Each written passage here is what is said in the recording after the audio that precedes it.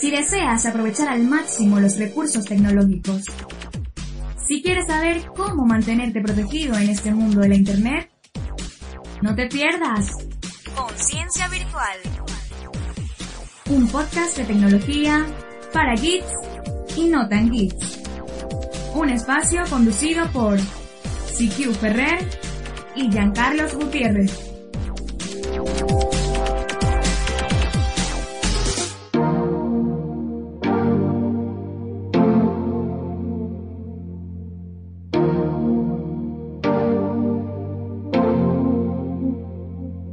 Every day is the same, we end up where we started.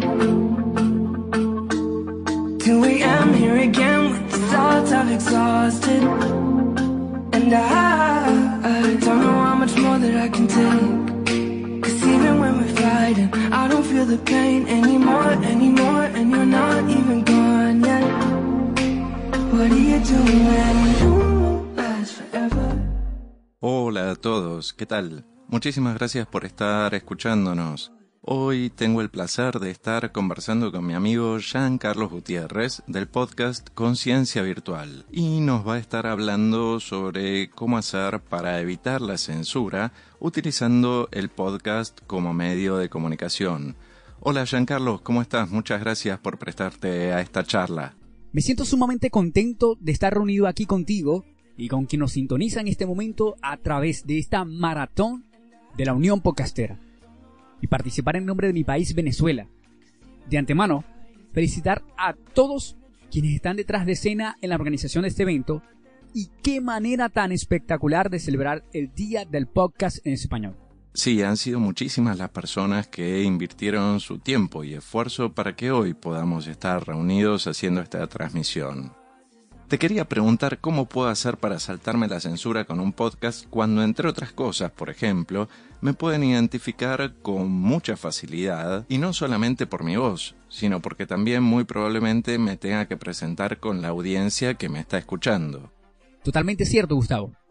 Eres mucho más fácil de identificar.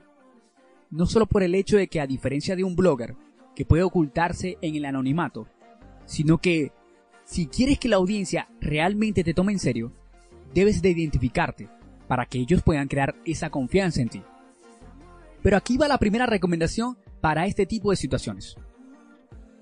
Procura a toda instancia ser el dueño de tu propio feed. Y esto no solamente aplica para podcasts que quieran saltarse la censura.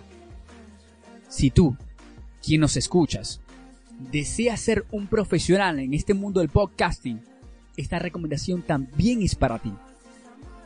Esto procura a que si por alguna razón no puedes ser escuchado en una plataforma X, como Apple Podcasts, tú puedas llevar a tu audiencia a través de tu sitio oficial al lugar que sea mejor para ti.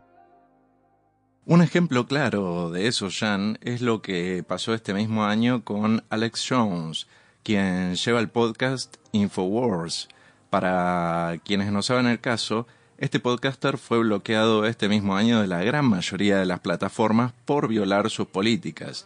Y te hablo de plataformas como por ejemplo Apple Podcasts, Spotify, YouTube, Stitcher Radio, pero lo peor que se quedó sin la posibilidad de comunicarse por las redes sociales, como por ejemplo sus cuentas de Facebook, de Twitter, Periscope, Pinterest, MailChimp y hasta LinkedIn. ¿Qué hacemos cuando son las plataformas que te cierran toda la posibilidad? Antes de contestarte, quiero enfatizar que el podcast de Alex Jones es una clara demostración que puedes tener persecuciones de la misma manera que las tendrías en otros medios si violas las reglas. Existe una creencia que por ser podcaster y que en diferentes partes del mundo, como no está regido por un medio de comunicación, no puede afectarte. Si vienes y tienes la intención de hacer críticas, o hasta casos como el de él, de hacer señalamientos, te las vas a ver un poco complicadas. Entonces, con ello voy a mi siguiente recomendación. Necesitas de manera crucial una vía para comunicarte con tus oyentes, o futuros oyentes. Una vía más directa, ya sea el correo electrónico, que puedes solicitarlo por tu propia página web, Y he aquí el detalle donde es importante tener tu propio espacio, donde puedas tener tu feed y ahora esta opción que te estoy recomendando. De ser posible, solicitar el número de teléfono para comunicarte por medios como WhatsApp o hasta Telegram. Con esto quiero enfatizarte que el podcast por manera natural se consume por medio del móvil. Así que si obtienes el segundo dato, tendrás seguro que una vez que le hagas llegar la manera de consumir tu podcast, tendrás un alto porcentaje que pueda ser consumido en el momento que le estás enviando el comunicado. Bien, Jan, sé que estás en el área de informática y este tema te gusta muchísimo. Voy a hacer un ejemplo que ustedes consideran el caos total. Cuando, por ejemplo, un gobierno, un ente, una empresa o hasta un ciberdelincuente puede llegar a atacar o hackear tu web, bloquearte el sitio, que esto es lo único que le falta a Alex Jones para llegar al extremo total, ¿no? Pero para poderte resolver esa duda, necesito que me des más datos. El ejemplo lo pensamos como el usuario que quiera conectarse al podcast para poder escucharlo y no puede porque la página oficial está bloqueada, o que la página literalmente le dieron de baja y nadie, por ninguna manera, puede acceder a ella. Vamos a pensar primero como usuarios y luego como me decís la otra versión. Ok, bien. Si eres quien escucha el contenido y no puedes porque está bloqueado, la manera más sencilla que tienes es un VPN. Las siglas en inglés significan Virtual Private Network, o en español, red privada virtual. Esto es lo que es en realidad la posibilidad de conectarte a una máquina que está en un lugar donde no tiene la restricción que podrías tener en el país donde estás. Supongamos que yo realizo un podcast con críticas al gobierno, en donde expongo investigaciones que el gobierno no se siente muy a gusto que escuches. Y viene y me bloquea. Tú utilizando una VPN como Hola VPN, que lo puedes descargar en tu PC a través de la tienda de aplicaciones de tu navegador favorito, lo instalas y listo, te salta ese bloqueo y podrías escucharme nuevamente sin ningún tipo de problema. Si de repente necesitas una aplicación para el móvil con la misma característica, yo te voy a recomendar VPN Hub. Sí, es de la famosa empresa pornográfica llamada Pornhub.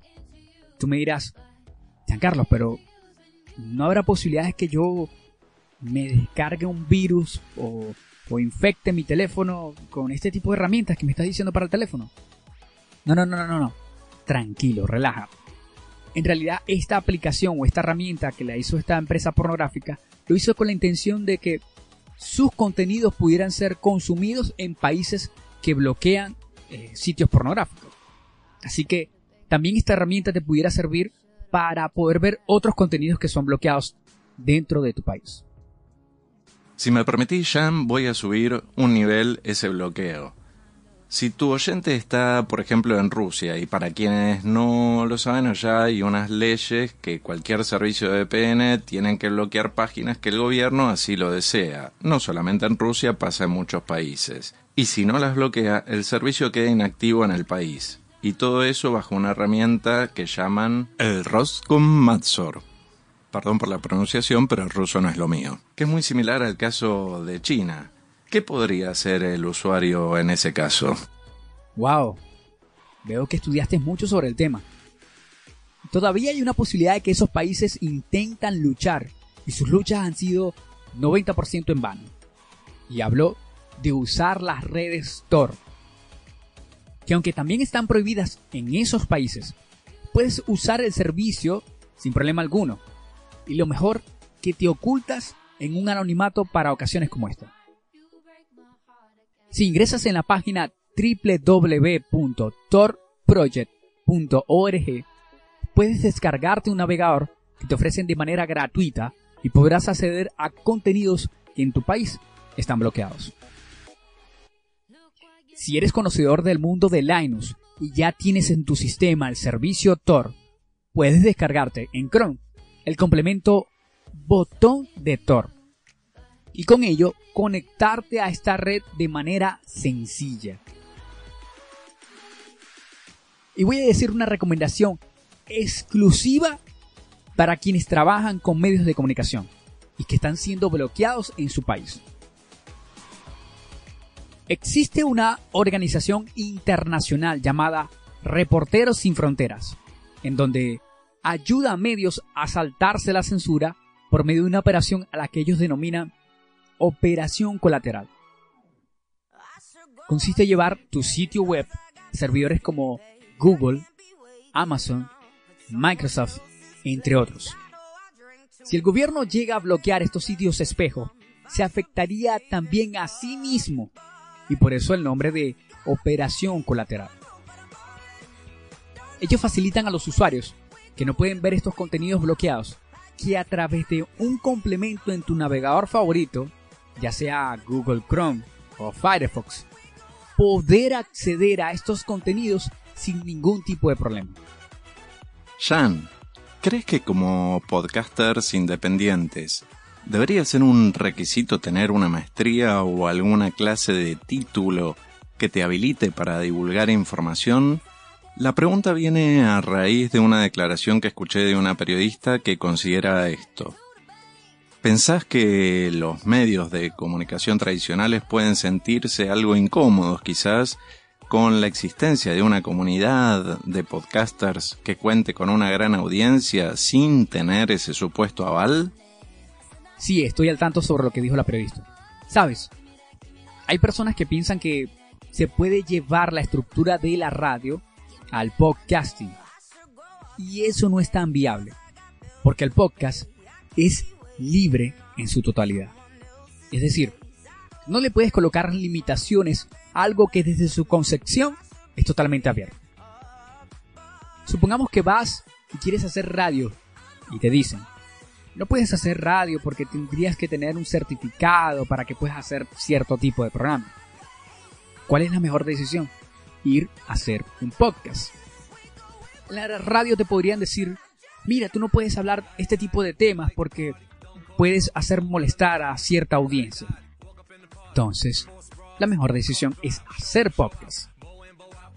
Te dicen en radio: tú no puedes extenderte mucho porque aquí el tiempo es preciado. Y así puedes perder también a la audiencia.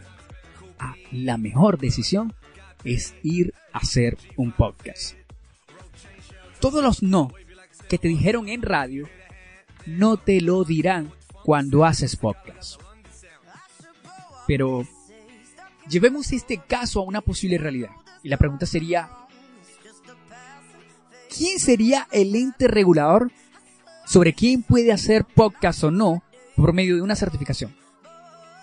¿Serían los gentes de cada país por medio de su instituto de medios? Como por ejemplo en el caso de Venezuela, sería el Colegio Nacional de Periodistas.